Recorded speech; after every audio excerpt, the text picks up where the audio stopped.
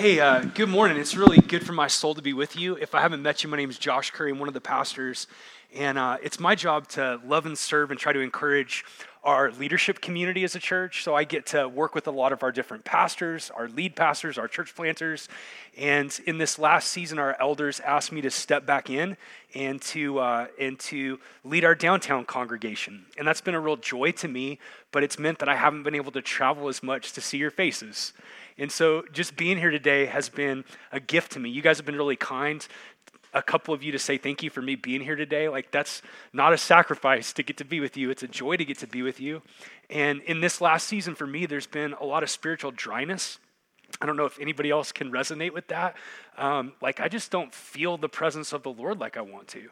And today, as I was listening to you guys sing and pray those prayers, I felt my soul warmed. And so thanks for that. Thanks for the gift of letting me be here.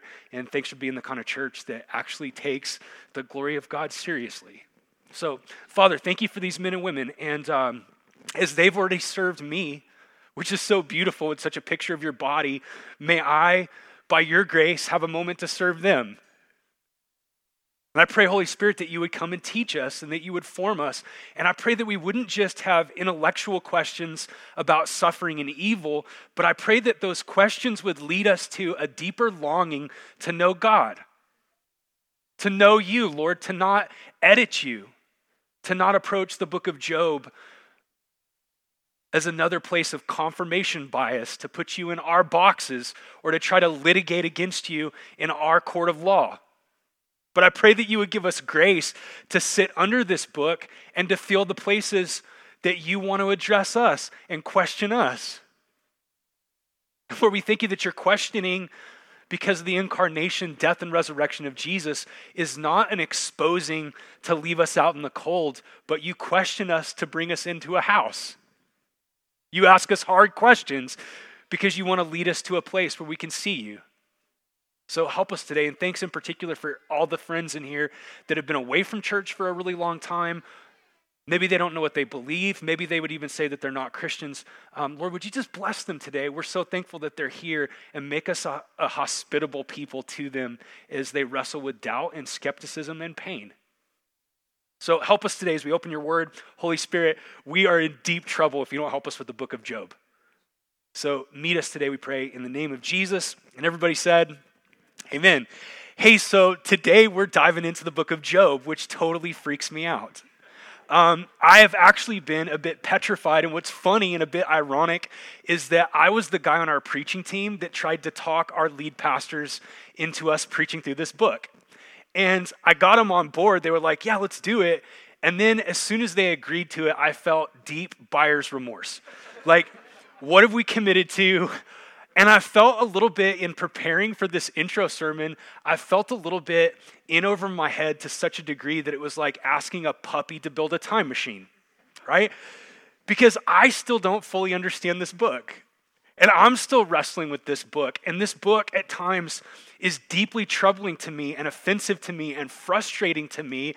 And yet in the last 2 weeks, what I've found is God's really met me in this book. And I have a lot of faith. So even though I'm freaked out, and I get that we're on thin ice when it comes to having this conversation about evil and suffering and the glory of God, for a lot of you, as I said in that prayer, this book can just be another confirmation bias for you, where you either reduce God to your religious equation, or you litigate against God to sort of confirm the places that you're already mad at him. The basic posture has been said for a lot of people that deal with atheism is, there is no God and I hate him. And so my hope over the next 7 weeks as we dive into this book is that you would actually eat this book together, that you would show up on Sunday having done some work, that you would read it, that you would talk about it in your discipleship groups, that you would talk about it in community, that you would ingest this book, and that you would be mindful of the places where you even find yourself getting offended or questioning, or getting angry, because it's in those places where God wants to do the deepest work in your life. To that end, I'll recommend a resource. This is the ESV Journaling Bible, which I think is fantastic. Pro tip, the stuff that's actually written is the one that's inerrant, not the stuff that you write, right? Pro tip, for those of you that love the Enneagram more than anything in the world, pro tip, it's the stuff over here that's authoritative. But here's the deal. We want to resource you, even as we get together on Sunday mornings, to not just be a spectator, but to be a participant, to read and to think and to prepare you for a life with God. And so let me say a couple of things as we dive into this. My hope today is not to unpack in depth all of the book of Job. It's to give you some handles so that you can interpret this book with some guide rails that'll protect you. And I want to say up front that this book is one of the most masterful things that's ever been written. It's been esteemed as one of the greatest pieces of human literature of all time. And that's not all it is, but this book is deep, and it's complex, and it's complicated, and it's hard to read, and at times it's really beautiful in a way that makes you want to cry, and at times it's so tragic and so ugly you want to turn away, and all that's connected to the greatness of this book. It's beautiful, and it's splendid, and it's really timely. It's really timely. And I don't even just mean it's really timely because this is a season of suffering, because that's all of human history. Can I get an amen? Like figuring out what to do with the problems of evil, suffering in a world where we die, that's never going to go out of style, whether you're in a pandemic or not. But I say that this book is really timely for a different reason. I think this book is really timely because we in this part of the world in particular have a tendency to try to domesticate the living God. We have a tendency to remake the living God in our own image and to craft a God that might seem a little bit more psychologically beneficial to us, but a God that can't save us. A God made with human hands can't heal you. He can't save you. A God that you invent is a God that can't speak to you.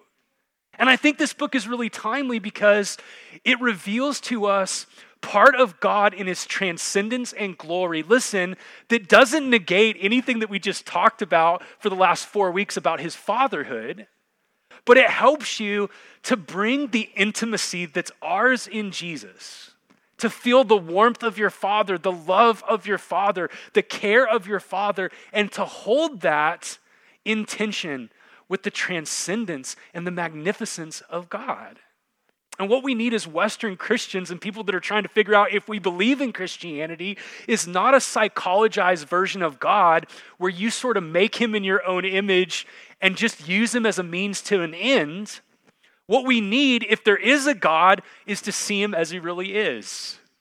One philosopher put it like this about the world. He said, "We don't make the world hold its breath by holding ours." And I think we could say that about God. We don't make God hold his breath by holding ours.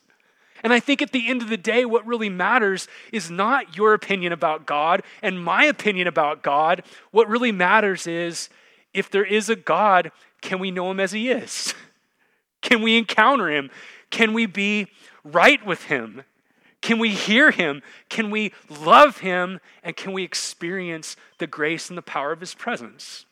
And to that end, the book of Job is so helpful and it's so powerful. And yet, it's mysterious. In fact, I would say that this book, for a lot of us in this room, me included, is going to create as many questions as it offers answers. This book has frustrated readers for thousands of years. And if you're looking to this book to answer all of your questions about the in particulars of your situation and why you're suffering, you're probably not going to get those answers. And yet there's something more beautiful that this book offers. It does offer some answers and some questions that we get to wrestle with about evil and suffering and death and the world in which we live. But more than anything else, this book invites you to bring your life in its pain and in its joy into the presence of God. It offers you God on his own terms. It leads you to behold Jesus on his own terms. Peter Kreeft is a Catholic philosopher who I really like, and he wrote this about the book of Job. He writes, "Job is mystery. A mystery satisfies something in us, but not our reason. The rationalist in us is repelled by Job, just as Job's 3 rationalist friends were repelled by Job. But something deeper in us is deeply satisfied by Job and is nourished. Job is not like consomme, clear and bright, but like minestrone, dark and thick. It sticks to your ribs. When we read Job, we're like a little child eating its spinach. Open your mouth and close your eyes. Job, like spinach, is not sweet tasting, but it puts iron in your blood. And hey, listen, as one of your pastors, I want to serve you to have iron in your blood. Like, I'm not interested in us being the most entertaining church. I'm not even interested in being the most practical church in the world. Like, if what you need is life hacks about how to budget, like we want to love you, help you, and serve you. But at the end of the day, life hacks don't prepare you for the dark day. And what I know after following Jesus for 20 years is that following Jesus doesn't give you a pass to get out of the valley of the shadow of death. You're going to suffer. And you're going to grieve, you're going to lament, you're going to cry, you're going to bury people. Injustices are going to happen to you. You're going to be tempted to raise your fist at God.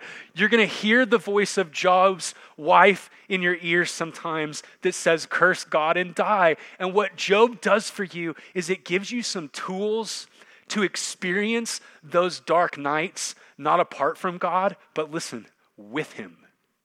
With him. With him in your chronic pain, with him in the bad diagnosis, with him in the midst of teenagers that might be walking away from Jesus, with him as your body ages, with him as you see a world that's imperfect and broken, where often the wicked flourish and the righteous suffer. With him. And there's nothing more important for us as a church than realizing that the thing we need more than anything else is not a life hack, but it's God. It's God. So with that in mind, let me give you 3 things to help you read this book. 3 things, and then I'll give you a bit of the context as you read this story. 3 things. Number 1, how do you read this book? Well, first of all, like all books of the Bible, read it on its own terms. Read it on its own terms. And what I mean by that is you have to understand what kind of literature you're reading. The Bible contains different genres of literature. And Job is a part of wisdom literature, and it's written in the form of an epic poem. An epic poem. Now, this matters because you read poetry differently than you read Romans. Both are authoritative, both are inspired, both contain clarity, both are the words of God. And yet when you sit down with the book of Romans, oftentimes the most beneficial thing to do is to take little chunks and to break those little chunks down and to try to wrestle with the meaning of every particular word. And listen, there's a place for that in Job. You need to read it with your brain. But listen, when you read poetry, you have to also read it with your gut. And what happens when you read the poetry of Job, ancient wisdom literature, is that this wise sage of Israel is going to say things to not just get you to think, but to invite your heart to engage and feel. And that matters in reading the story. Read it on its own terms. It's poetry. Secondly, read Job as revelation. So we need to understand the genre of literature, but you have to always keep in mind that this book is God's self-disclosure. And there's all kinds of fascinating characters in the book of Job that we're going to look at. There's obviously Job. We'll talk about him today. There's Satan in this story. We're going to try to wrap our heads around who that character is. There's Job's wife. There's Job's 3 friends, Eliphaz, Bildad, and Zophar, who we'll talk about next week. There's this guy named Elihu who is super bizarre, and if you read 10 commentaries, you'll get 10 different takes on who that guy is. And then you have these wonderful characters that we're going to talk about, Behemoth and Leviathan, who are fascinating. And in the midst of all of that drama, listen, because this book is Revelation, what you have to keep in mind is the most important character in this whole book is actually God. This story is about God revealing himself to you. And listen, because God is other, because God is transcendent, because we haven't seen God, God has to take the initiative to reveal himself. And what happens in the book of Job is God is disclosing himself to us. And when you start to encounter God, here's this really interesting paradox that happens. The more you see God, the more you start to see yourself rightly. John Calvin put it like this. John Calvin wrote The Institutes when he was like 27, which makes me want to quit. Here's what he said: nearly all wisdom we possess, that is to say, true and sound wisdom, consists in two parts: the knowledge of God and knowledge of ourselves. Now listen, don't psychologize that away. That's not self-helpism. What that's saying is, the more you rightly see God as he reveals himself, the more you see your need for God. You see your sin. You see your brokenness. You see your value to God. And so as we encounter God in this story, here's what I found really troubling and yet really helpful as I've tried to wrestle with this book. When I read the counsel of Job's wife, which is the counsel of despair, curse God and die, I've seen myself in her advice. I'm ashamed to admit it when I read the accusations of this character called the Satan, who accuses God, who tells God that God's way of running the world is not just. I see myself in that. I see myself in Job questioning God, in Job's doubt, in Job's fear, in Job's frustration. And what I think you're going to find over the next couple of weeks is that you're going to encounter God in this story, and that's the most important. But as you encounter God, I think you're going to see yourself. I think you're going to see some places where you're sad and you need God. I think you're going to see some places where God's done a work of healing in you and you need to thank God. I think you're going to encounter ways in which God wants to make you a better friend so that you don't say dumb stuff to people that are hurting. This book is Revelation. It's God speaking to us. And revelation requires that the Holy Spirit has to help us. Amen? We need him to speak to us. So as you read this book, ask for help. Humble yourself and you'll receive help. Now, this leads to the third thing. We're to read this book on its own terms. Read it as revelation. Thirdly, as you read this book, read it as a part of the canon of Scripture, right? It's not disconnected from the rest of the Bible. The Bible's composed of 66 different books, written by somewhere around 40 different human authors, writing across various cultures in a few different languages over the span of around 2,000 years. And listen, the thing that's miraculous and crazy about the Bible is in the midst of all of that diversity, it's telling one unified story. The Bible is about God's redemption and reconciliation of all things to himself through his Son, which means you don't understand the book of Job by divorcing it from Jesus. You'll understand the book of Job as you read it in light of Jesus. And as it prepares your heart to more fully embrace the person and work of Jesus. It's a part of the whole story. Amen? So, with that in mind, open up your Bible, go to Job chapter 1. I want to give you the context and then a couple of hopes for this sermon series. The context. Let me introduce you to the characters that we meet at the beginning. First of all, we need to meet Job. Two things stand out about Job's introduction. First, Job is blameless. Secondly, Job is great. Look at verse 1 of chapter 1. There was a man in the land of Uz whose name was Job, and that man was blameless and upright, one who feared God and turned away from evil.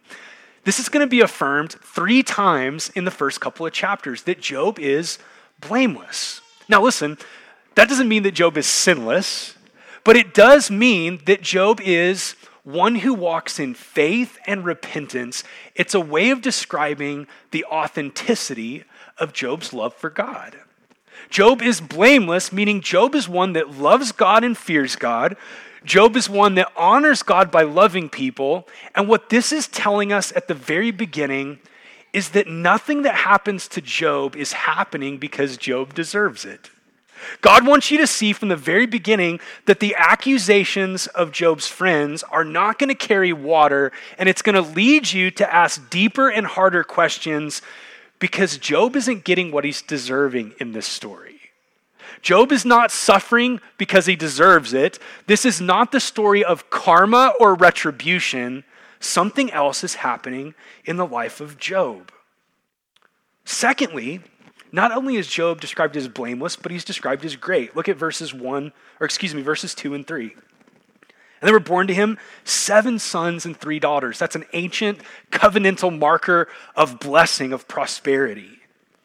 Then look at this. God's literally just made it rain livestock on Job. He possessed 7,000 sheep, 3,000 camels, 500 yoke of oxen, 500 female donkeys, and very many servants, so that the man was the greatest of all the people in the East. Here's what you see at the beginning. The world seems to, in the first 3 verses, work the way we at least think we want it to work. Good things are happening to a good person. Don't we want the world to be like that? Like, don't you want the righteous to prosper and the wicked to get their just desert? And when we read the first 3 verses of this story, we're like, oh man, like that's the way that I would set up the universe. Things are working perfectly. Things are on track. That makes sense to us. But then things get crazy when we're introduced to this heavenly council meeting. Look what happens starting in verse 6. Now there was a day when the sons of God, that's an Old Testament way of describing angelic beings, when the sons of God came to present themselves before the Lord. And Satan, literally in the Hebrew, the Satan, also came among them. And the Lord said to Satan, "From where have you come?" Satan answered the Lord and he said, "From going to and fro on the earth, from walking up and down on it." And the Lord said to Satan, "Have you considered my servant Job? That there is none like him on all the earth, a blameless and upright man who fears God and turns away from evil." And then Satan answered the Lord and he said, "Does Job fear God for no reason? Have you not put a hedge around him and his house and all that he has on every side? You have blessed the work of his hands, and his possessions have increased in the land. But stretch out your hand to touch all he has, and he will curse you to your face." And the Lord said to Satan, "Behold, all that he has is in your hand, only against him do not stretch out your hand." So Satan went out from the presence of the Lord. Okay, this is crazy. Here's what we see. At the very beginning, there's this accuser, this Satan, who is questioning Job's motivation for righteousness, but more than questioning Job's motivation for righteousness, the accuser is questioning his perceived way of God running the world. What he's saying is, hey, God, of course Job loves you, but he doesn't love you for you. He doesn't worship you because you're worthy or because he delights in you. You're simply a means to an end. The way that you run the world creates mercenaries where people will give you lip service and walk in your commandments because they want to get your blessing. Now look what happens next. And I, by the way, say Satan's perceived way that God rules the world, because what we're going to find in the next few chapters is that things are a lot more complicated and confusing than that. Look what happens now to Job and his devastation in verse 13. Now there was a day when his sons and daughters were eating and drinking wine in their oldest brother's house. And there came a messenger to Job and said, "The oxen were plowing and the donkeys feeding beside them, and the Sabeans fell upon them and took them and struck down the servants with the edge of the sword. And I alone have escaped to tell you." And while he was yet speaking, there came another who said, "The fire of God fell from heaven," that's poetic language for lightning in a storm, "and burned up the sheep and the servants and consumed them. And I alone have escaped to tell you." And while he was yet speaking, there came another who said, "The Chaldeans formed 3 groups and made a raid on the camels and took them and struck down the servants with the edge of the sword. And I alone have escaped to tell you." And while he was yet speaking, there came another and said, "Your sons and your daughters were eating and drinking wine in the oldest brother's house. And behold, a great wind came across the wilderness, and it struck the 4 corners of the house, and it fell on the young people, and they are dead. And I alone have escaped to tell you." And then Job arose, and he tore his robe, and he shaved his head, and he fell on the ground, and he worshiped. And he said, "Naked I came from my mother's womb, and naked shall I return. The Lord gave and the Lord has taken away. Blessed be the name of the Lord." In all this, Job did not sin or charge God with wrong. You would think the story would be over. Satan's premise is disproven. Job clearly loves God for God. He's lost everything and he's still worshiping. But it's not over. The devastation continues. Look at chapter 2, verse 1. "Again, there was a day when the sons of God came to present themselves before the Lord, and Satan also came among them to present himself before the Lord. And the Lord said to Satan, "From where have you come?" And Satan answered the Lord and said, "From going to and fro on the earth, and from walking up and down on it."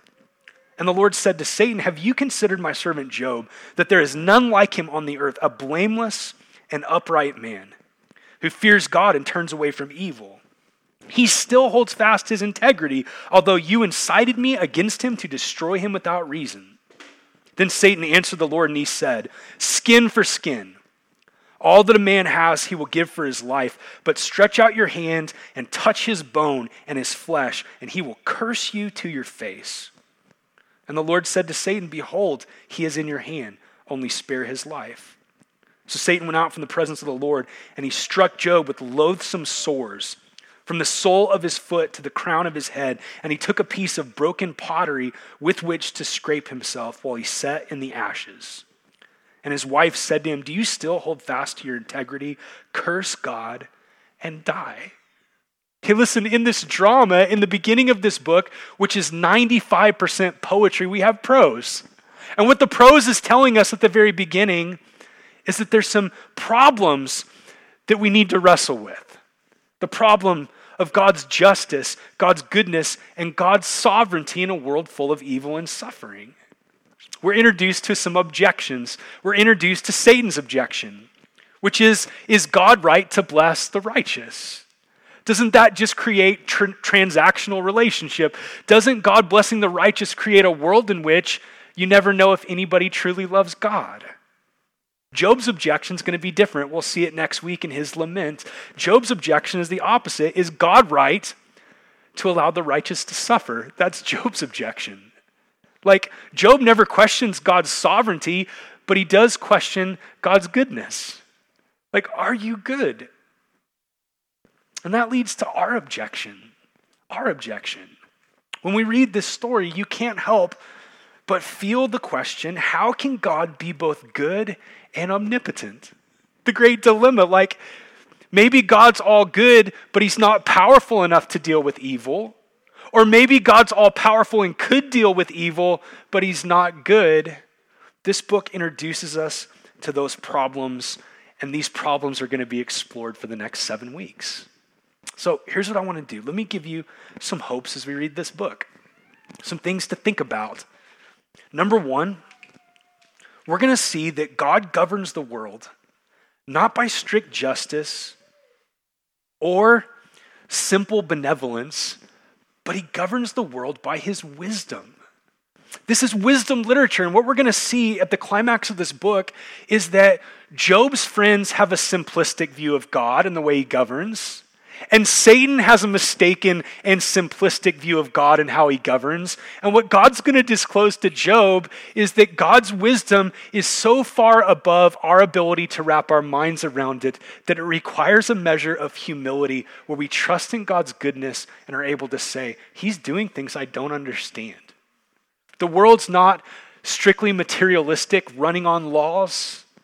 And the world is not a world in which God is a formula who is handing out retribution the instant that we deserve it. The world is governed by a God who is good and who is wise. Secondly, we're going to see in this story that Satan's sin and death and evil are real. And any attempt to try to magnify the sovereignty of God by belittling the reality of suffering, evil, death, and the demonic doesn't actually magnify the sovereignty of God.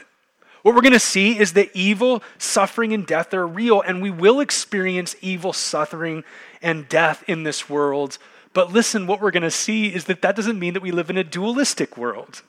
And what I mean is, it's not that there's the forces of good on God's side and the forces of evil on the devil's side, and they're equal powers that are fighting it out, and we hope in the end that good comes out on top. What we're going to see is though Satan is real, though death is real, though evil is real, listen, God truly is sovereign. And he's powerful and he's working. And what we're going to find when we get to this character, Leviathan, is that Leviathan is probably a mythological beast that's the summation of everything that's scary in the natural world and the supernatural world.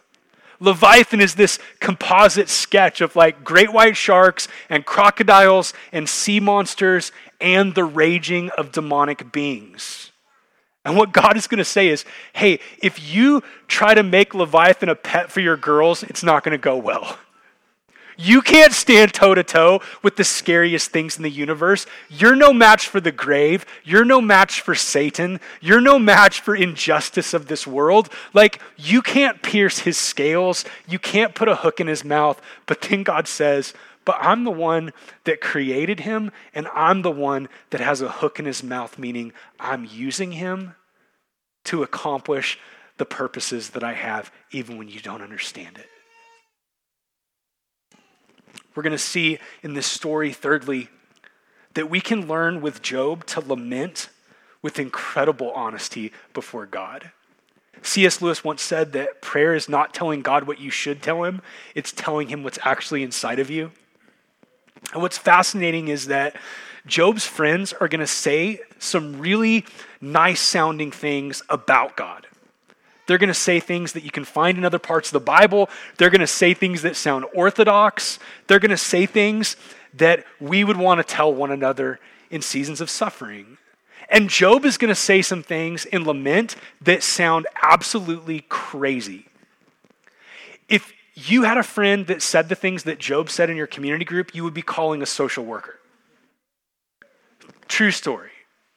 And yet we get to the end, and here's what's crazy. It's confusing. God rebukes Job's friends for not speaking truly about God, and he affirms that Job spoke truly about him.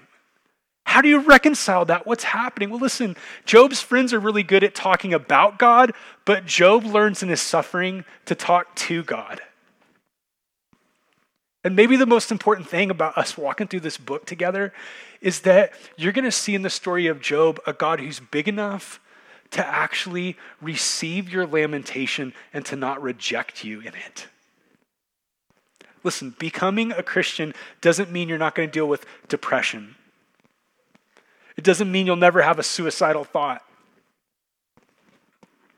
Being a Christian doesn't mean that you're not going to wrestle with anxiety. Being a Christian doesn't mean that you're not going to get really sad or really lonely. But listen, being a Christian does mean that in the midst of those dark, deep places, God is with you and he's for you and he hears you. And even when you say things to him that don't sound nice and that aren't religious, maybe even when you say things to him that aren't even right about him, God's not going anywhere.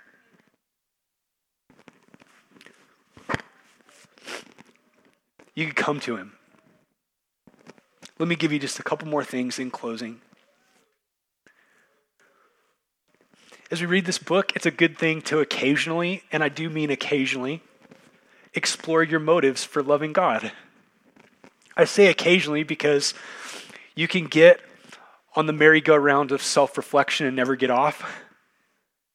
It's been said by one of the old preachers that for every one glance you take at yourself, you should take 7 at God. That's probably accurate.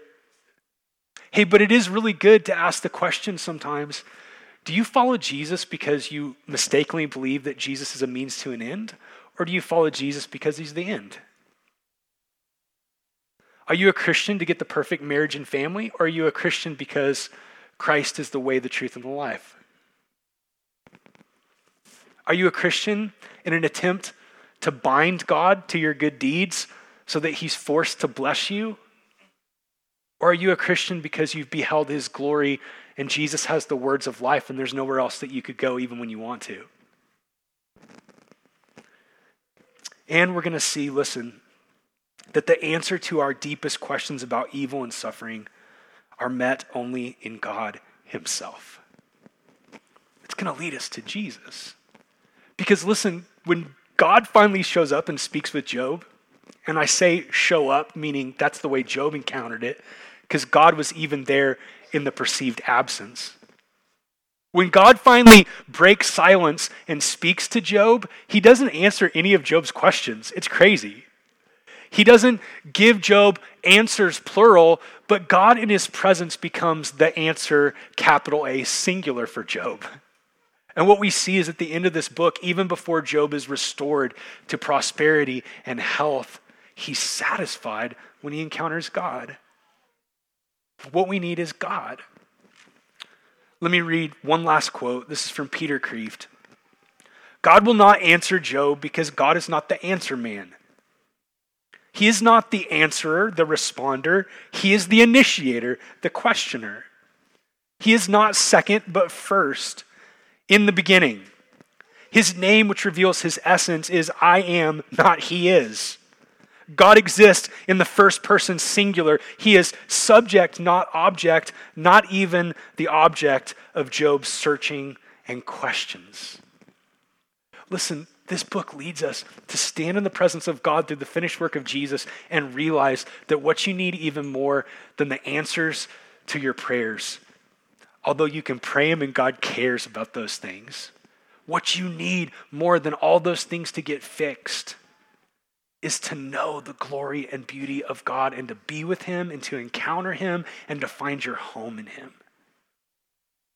The greatest apologetic to the world for the truth of the gospel is when Christians go through profound seasons of suffering, loss, and the anxiety of this world, and they start to find that the thing that they needed more than anything, more than food, more than drink, more than healthy bodies, even more than good marriages and obedient kids, what we need more than anything is God himself. And he's come to us in Jesus.